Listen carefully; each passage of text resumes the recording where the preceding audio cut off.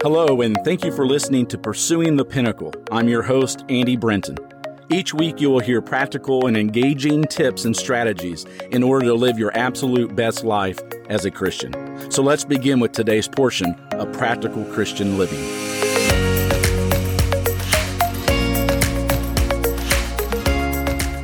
It's in 1 Peter chapter 4 that Peter states, "Above all, keep fervent in love for one another, because love covers a multitude of sins.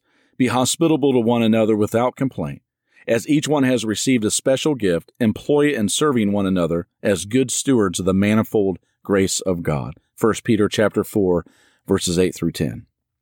It should be no surprise as to what God has revealed to us in this passage in regard to what love, hospitality, and serving one another can do, and the power of all three working together to build up Christ-like relationships. How much better off the church would be if more of our homes had chairs worn by frequent guests. How many church problems and quarrels would have been avoided if brethren had simply shown more love toward one another? And how many misunderstandings would have been quickly cleared up if more brethren had chairs, that is, places to sit down and talk, visit, and learn to love and understand one another?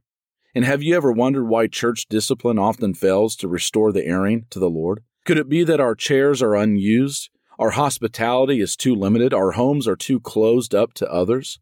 You see, scriptural discipline involves what we read in 2 Thessalonians chapter 3 and verse 6. "Now we command you, brethren, in the name of our Lord Jesus Christ, that you keep away from every brother who leads an unruly life, that is, a disorderly walk in life, and not according to the tradition which you received from us." Paul commanded that when a brother becomes unfaithful, with such a one, no, not to even eat with him, as we read in 1 Corinthians chapter 5, verse 11. You see, the impact of us discontinuing our socializing with the disorderly will be of great value if the unfaithful member has been accustomed to such chair-type activities through hospitality and building up one another in love and good works.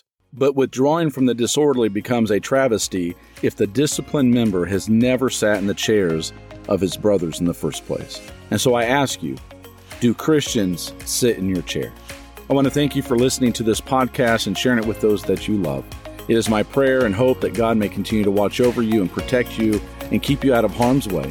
And until next time, God bless.